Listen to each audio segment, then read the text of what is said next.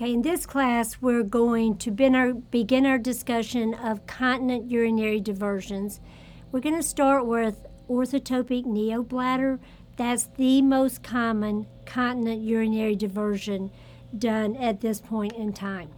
So we're going to talk about what is meant by the term orthotopic neobladder. We're going to talk about the indications, contraindications, and criteria for orthotopic neobladder construction. We're going to talk about pre-op education and then post-op considerations and education for the patient undergoing orthotopic neobladder. So first of all, let's just look at that term, orthotopic neobladder. So orthotopic means that the new organ is placed in the same position as the original organ. So it means that the newly constructed reservoir will be placed in the pelvis right where the bladder originally was located. And neobladder means exactly what it says. It's not the same as the bladder. It's a newly constructed reservoir. It's designed to essentially take the place of the bladder. So when you look at orthotopic neobladder, what they do is they construct a reservoir from the small bowel. So they line up loops of small bowel, they open those loops of bowel so that they eliminate contractility. They reconfigure those loops of bowel to create a reservoir. And there's more than one approach. So the two most common approaches are the Studer approach and the Haltman approach. And the big difference is just the shape of the reservoir. So far as we know, there's really no difference long-term in terms of outcomes, no difference in terms of management.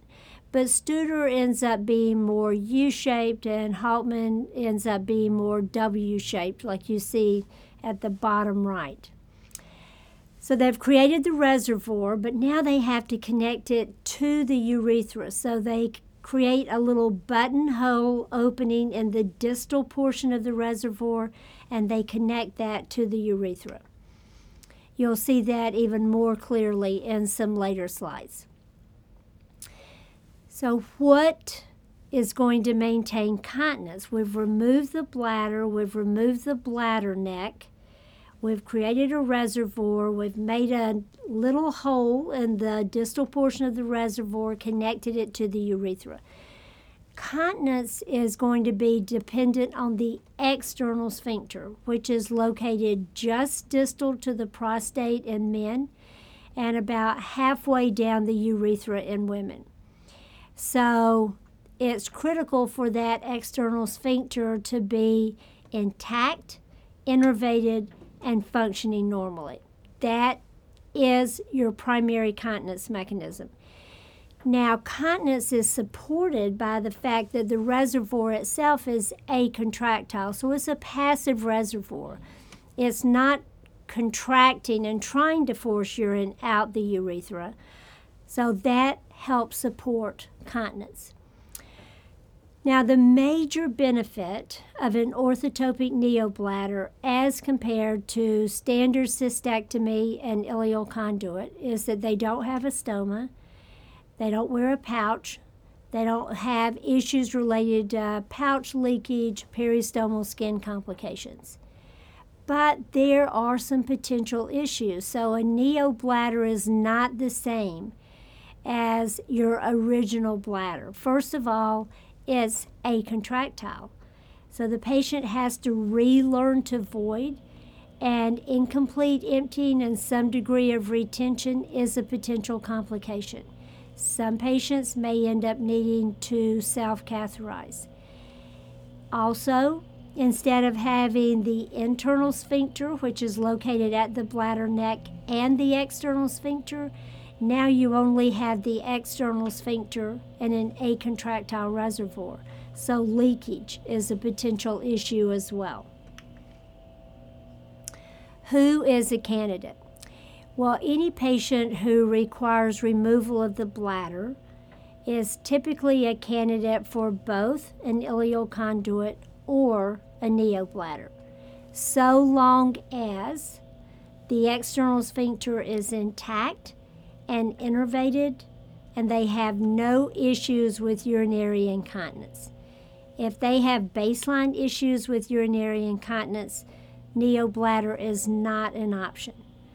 Also, the urethra itself has to be free of malignancy.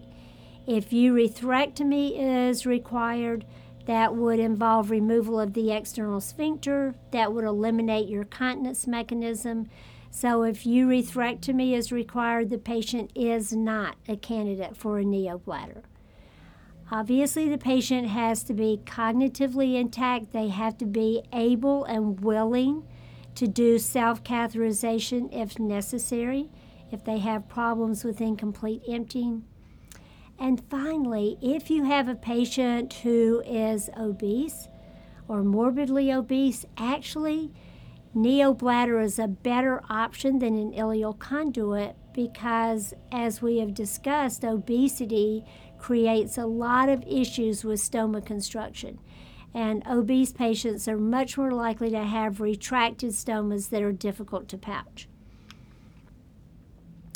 There are contraindications as well. So first of all, if the patient has any degree of hepatic dysfunction or renal failure, and when they talk about renal failure, they usually consider a creatinine of 1.7 as kind of the cutoff. If your creatinine's below 1.7, your renal function is adequate. If it's 1.7 or above, they're going to think twice before offering Neobladder to that patient. You think, well, what does liver function have to do with a Neobladder? Well, here's the issue. So you've created this reservoir out of loops of bowel. Urine is going to sit in that reservoir for prolonged periods of time. So there is the risk that you'll get reabsorption of electrolytes from the urine and secretion of electrolytes into the urine. So it's fairly common to have some metabolic issues. And as you know, the liver and the kidneys help to compensate for any metabolic abnormalities, help to maintain acid-base balance and fluid electrolyte balance. So if your compensatory organs are not doing well, this is not a good choice. Don't add to their workload. So liver failure is a contraindication, renal failure is a contraindication. Pelvic radiation is a relative contraindication because tissues that have been irradiated have compromised perfusion. That compromises healing. So in general, not a good choice for people who have had pelvic radiation. Definitely not a good choice for patients who have undergone previous small bowel resection and they have limited length of small bowel, or people who have active small bowel disease like Crohn's. Because what are we going to use for the reservoir? Small intestine. And as we've already said, any patient who has urinary incontinence at baseline, any patient who requires urethrectomy. So we're working with patients preoperatively, postoperatively. What do we need to make sure they understand preoperatively? First of all, we want them to understand that this is not an even swap. We're not taking out their diseased bladder, but giving them an equally good replacement bladder. There are differences in the Neobladder and in their native bladder. The Neobladder is acontractile, so they're going to have to relearn how to urinate. They have to understand that if they have difficulty effectively emptying urine from the Neobladder, they will have to do catheterization. And that there are some patients who have undergone this procedure who have to catheterize themselves every day. That's not typical, but it can occur. In some centers, patients are routinely taught self-catheterization during the pre-op period to make absolutely sure that, number one, they can perform the procedure. Number two, they're comfortable with the procedure. And number three, that they're acutely aware that they may need to do this postoperatively. They have to understand the importance of voiding on schedule. You don't want the reservoir to overdistend. So they've got to void on schedule. They have to relearn voiding. And they also have to be aware that instead of having an internal sphincter and an external sphincter, now they just have the external sphincter, so they're higher risk for leakage, especially at night when they're asleep and the level of muscle tone and resistance diminishes. So they have to understand that they might need absorptive products at night. Most people do not need it during the day, but we can't guarantee that. So before they say, yes, I want that orthotopic neobladder, that sounds perfect, take out the diseased bladder, just replace it. No, we're not just replacing it. Big differences, potential problems, incomplete emptying, you may need to catheterize routinely, and you may have problems with leakage. So we need to be sure that they're very clear on that. Now, what studies have shown is if we provide patients with a clear understanding of what's involved with an ileal conduit, you have a stoma, you wear a pouch, you have to learn how to manage that pouch, how to change that pouch.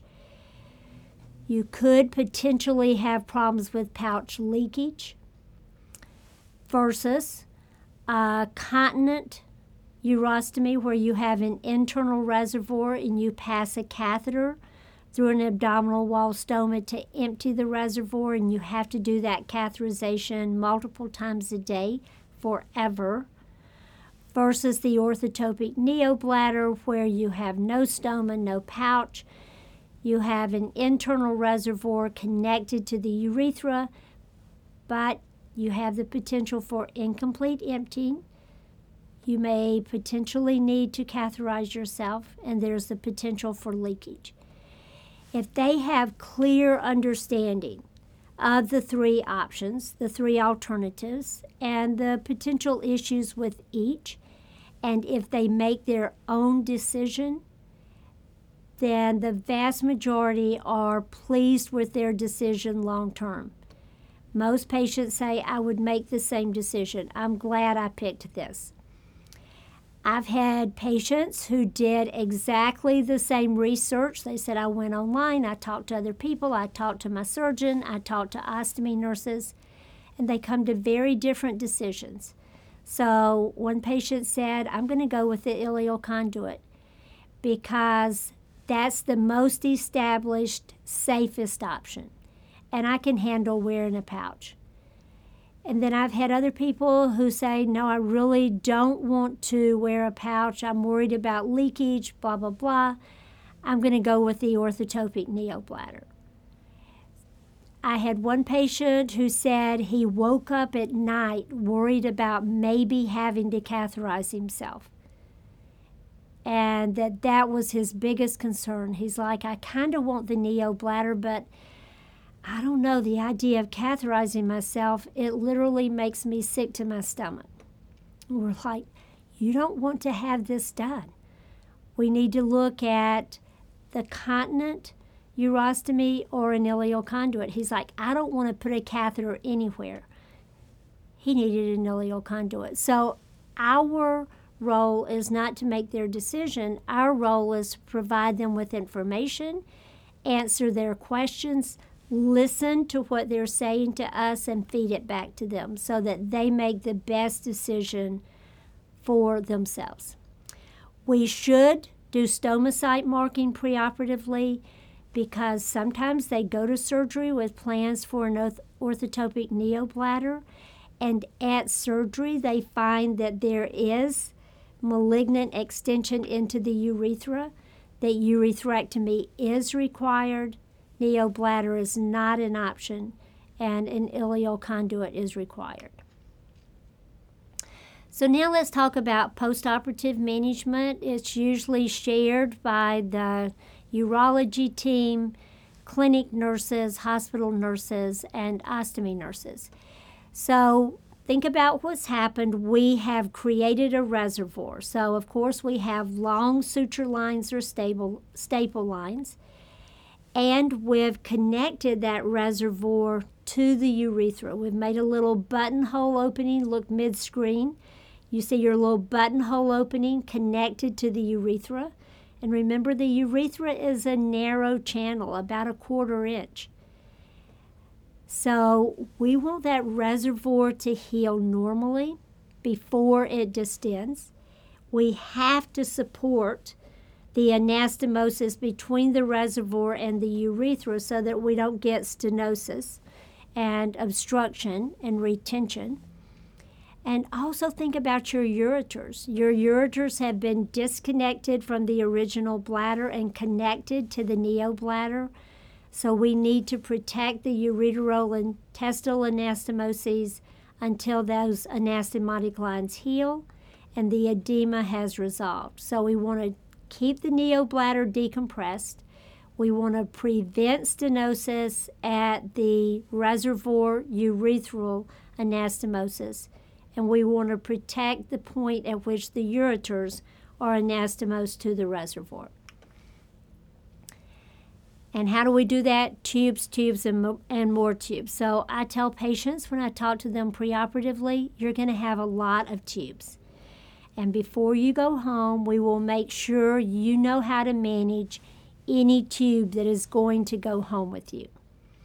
And then I provide them the level of detail in terms of information that they want. So you let them know there will be a lot of tubes. If they have questions, you follow up. Some of my patients are like, well, tell me about the tubes. How many tubes will I have? Where will they be going? Other patients are like, I'll deal with that post-op. So you will see ureteral stents. Now, sometimes they're internalized and sometimes they're externalized, but always there will be stents to protect the ureterointestinal anastomoses, to maintain patency of the anastomotic line.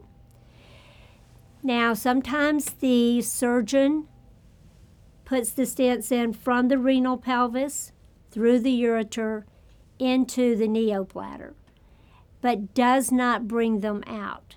And in that case, the urologist will go back 2 to 3 weeks post-operatively. He will do an endoscopy of the reservoir and he will remove the stents at that point. In many settings, the stents are externalized. In our setting, the stents are externalized. So they literally make a little stab wound through the reservoir and through the abdominal wall, and they bring the end of the stents out through the abdominal wall, and we pouch them. They remain in place typically 2 to 3 weeks. So we have to teach them to pouch when they go home.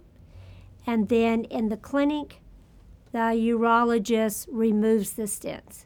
So they may be internalized or externalized. You will always have stents. And the only issue is, do you have to do anything? Does the patient have to do anything to care for the stents? Everyone will have a reservoir catheter. So a reservoir catheter is actually placed through the reservoir, through the abdominal wall, and to a drainage bag. Sometimes it's called a suprapubic catheter because it typically exits through the suprapubic area, but its purpose is to keep the reservoir decompressed until healing is complete. And typically it's irrigated at intervals just to maintain patency. For most patients, it's the last catheter to be removed. Patients typically also have a urethral catheter because remember, they made a little buttonhole opening at the distal end of the reservoir. They connected it to the urethra. It's a very narrow circular anastomosis and very prone to stricture. So critically important to place that urethral catheter into the neobladder to support that anastomotic line, to maintain patency, to prevent stricture formation. and typically it is removed about 2 to 3 weeks post-op. Typically it is irrigated PRN to eliminate mucus and maintain patency. So stents, reservoir catheter, urethral catheter, all very common.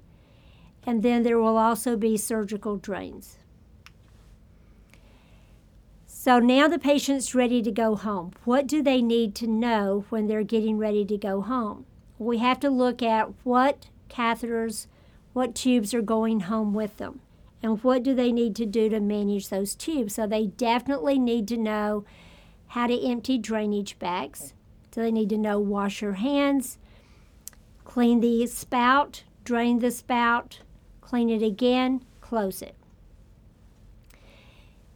Usually we teach them to irrigate the reservoir catheter and possibly the urethral catheter with saline to maintain patency. So if the surgeon does want irrigation continued post-discharge, we have to make sure that the patient or the caregiver understands the importance of the irrigation procedure and that we've checked them off on the procedure itself.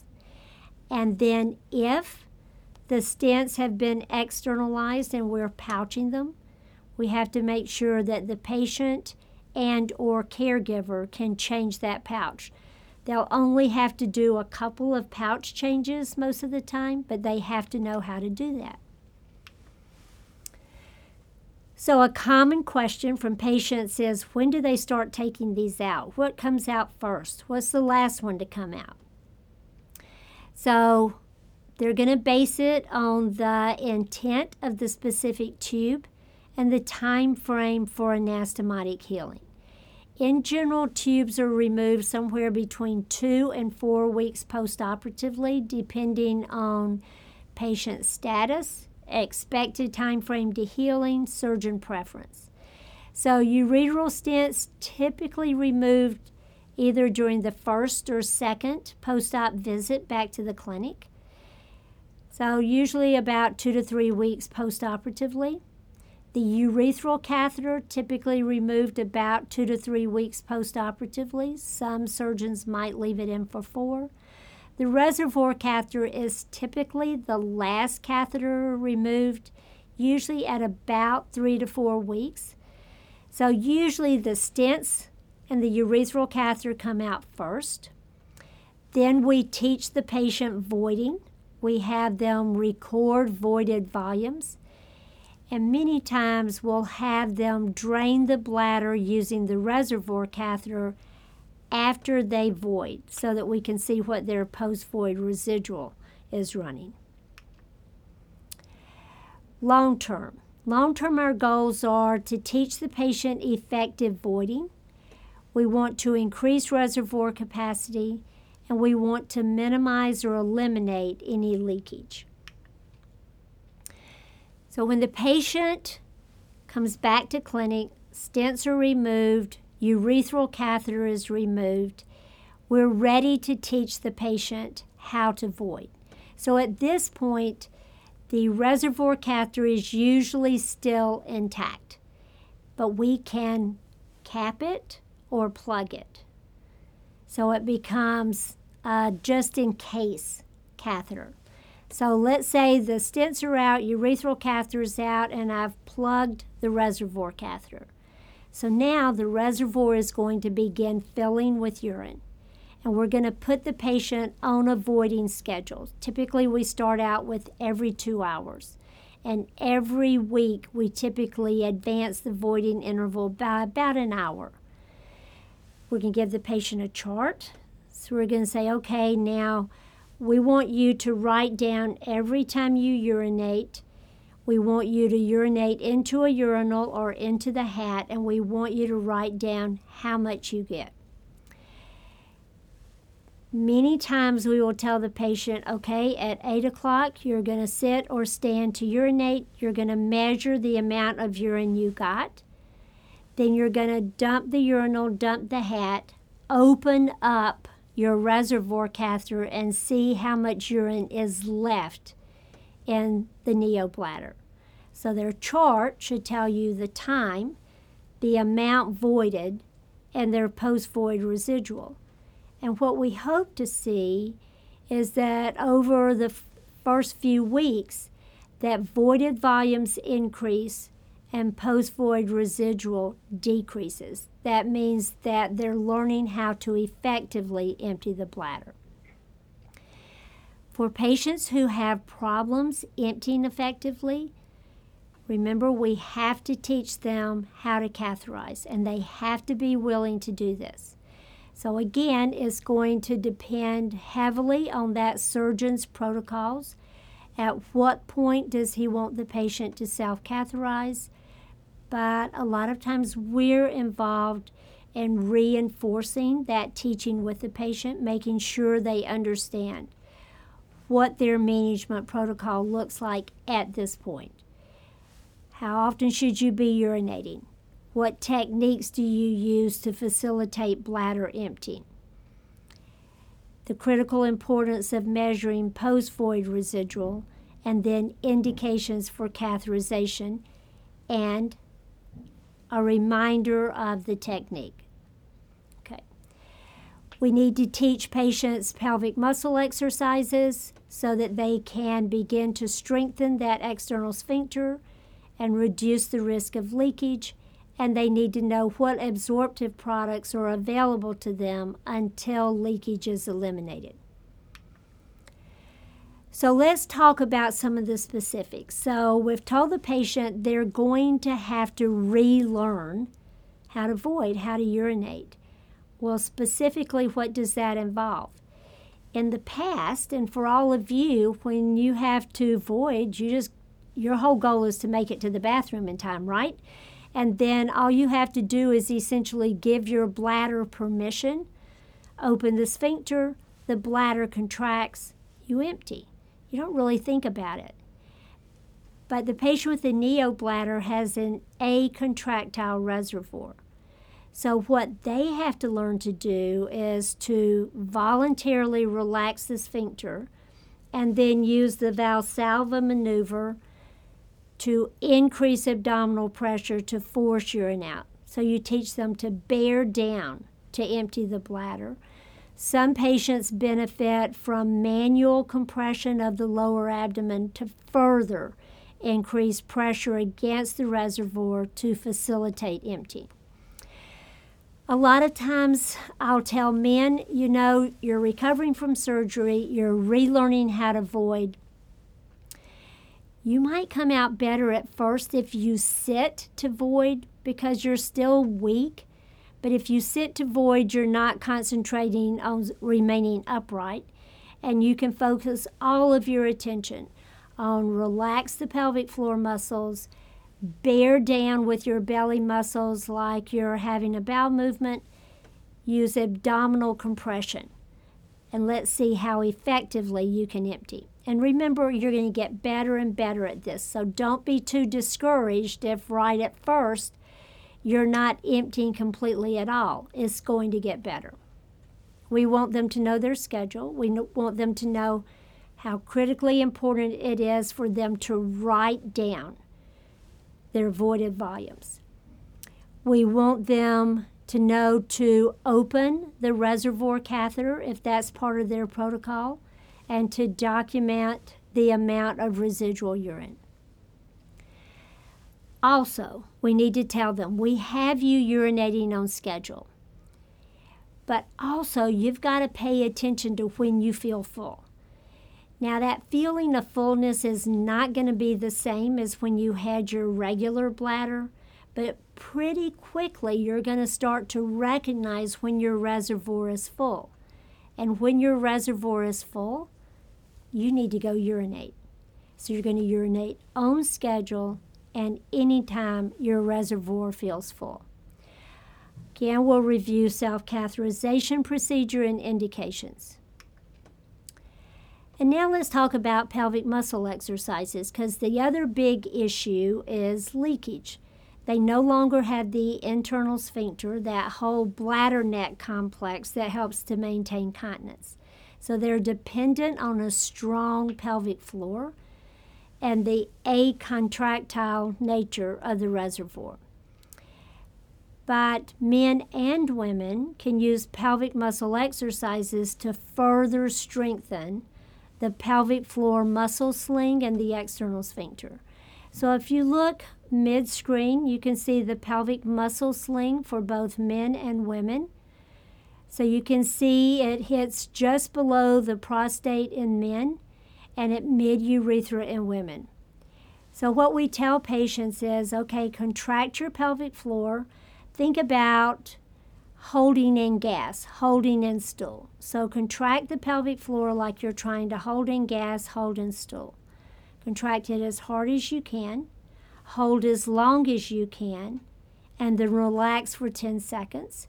And we want you to do 3 sets a day, 15 reps per set.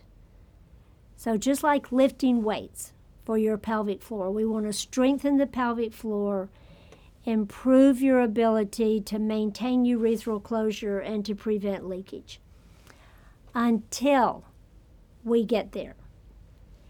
And for as long as you're experiencing any degree of leakage, you are going to need to use absorptive products. So go to the drugstore, go to the grocery store, and look at what's available to you. So for women, there are pads that strip to their underwear with different levels of absorbency. Poise pads are one brand that's commonly used, but it doesn't matter the brand name. It just matters that they get a pad with the right level of absorption. For men, they're looking for male guards. They strip to the underwear. They're cup-shaped so that they fit right around the penis. They're perfect. And again, you can get different levels of absorption. So you want them to know what they're looking for, and you want them to understand that this is perfectly normal at this point in time in recovery. We want them to maintain adequate fluid intake, at least 2 liters a day, and they really need medic alert to alert anyone that they have an orthotopic neobladder, so that they're aware of that. If the patient's in an accident, they end up in the emergency department, and they're passing a catheter, they need to be aware that they're dealing with a neobladder and not the native bladder. So in summary, orthotopic neobladder is an alternative to cystectomy with ileal conduit. It is being used fairly widely in medical centers across the world. It involves construction of an acontractile reservoir. It's constructed from loops of small bowel. It's connected to the urethra, and you end up with your external sphincter as your primary continence mechanism. Voiding is going to require the patient to relax the pelvic floor, use the Valsalva maneuver, possibly manual compression over the lower abdomen. Continence is dependent on the acontractile nature of the reservoir and an intact, innervated, and strong external sphincter. So one element of patient teaching is pelvic muscle exercises. Long term, the most common issues are incomplete emptying and the need to do self-catheterization, and leakage, especially at night or when someone's asleep, and the need to use absorptive products. Okay, that's it for orthotopic neobladder. Thank you.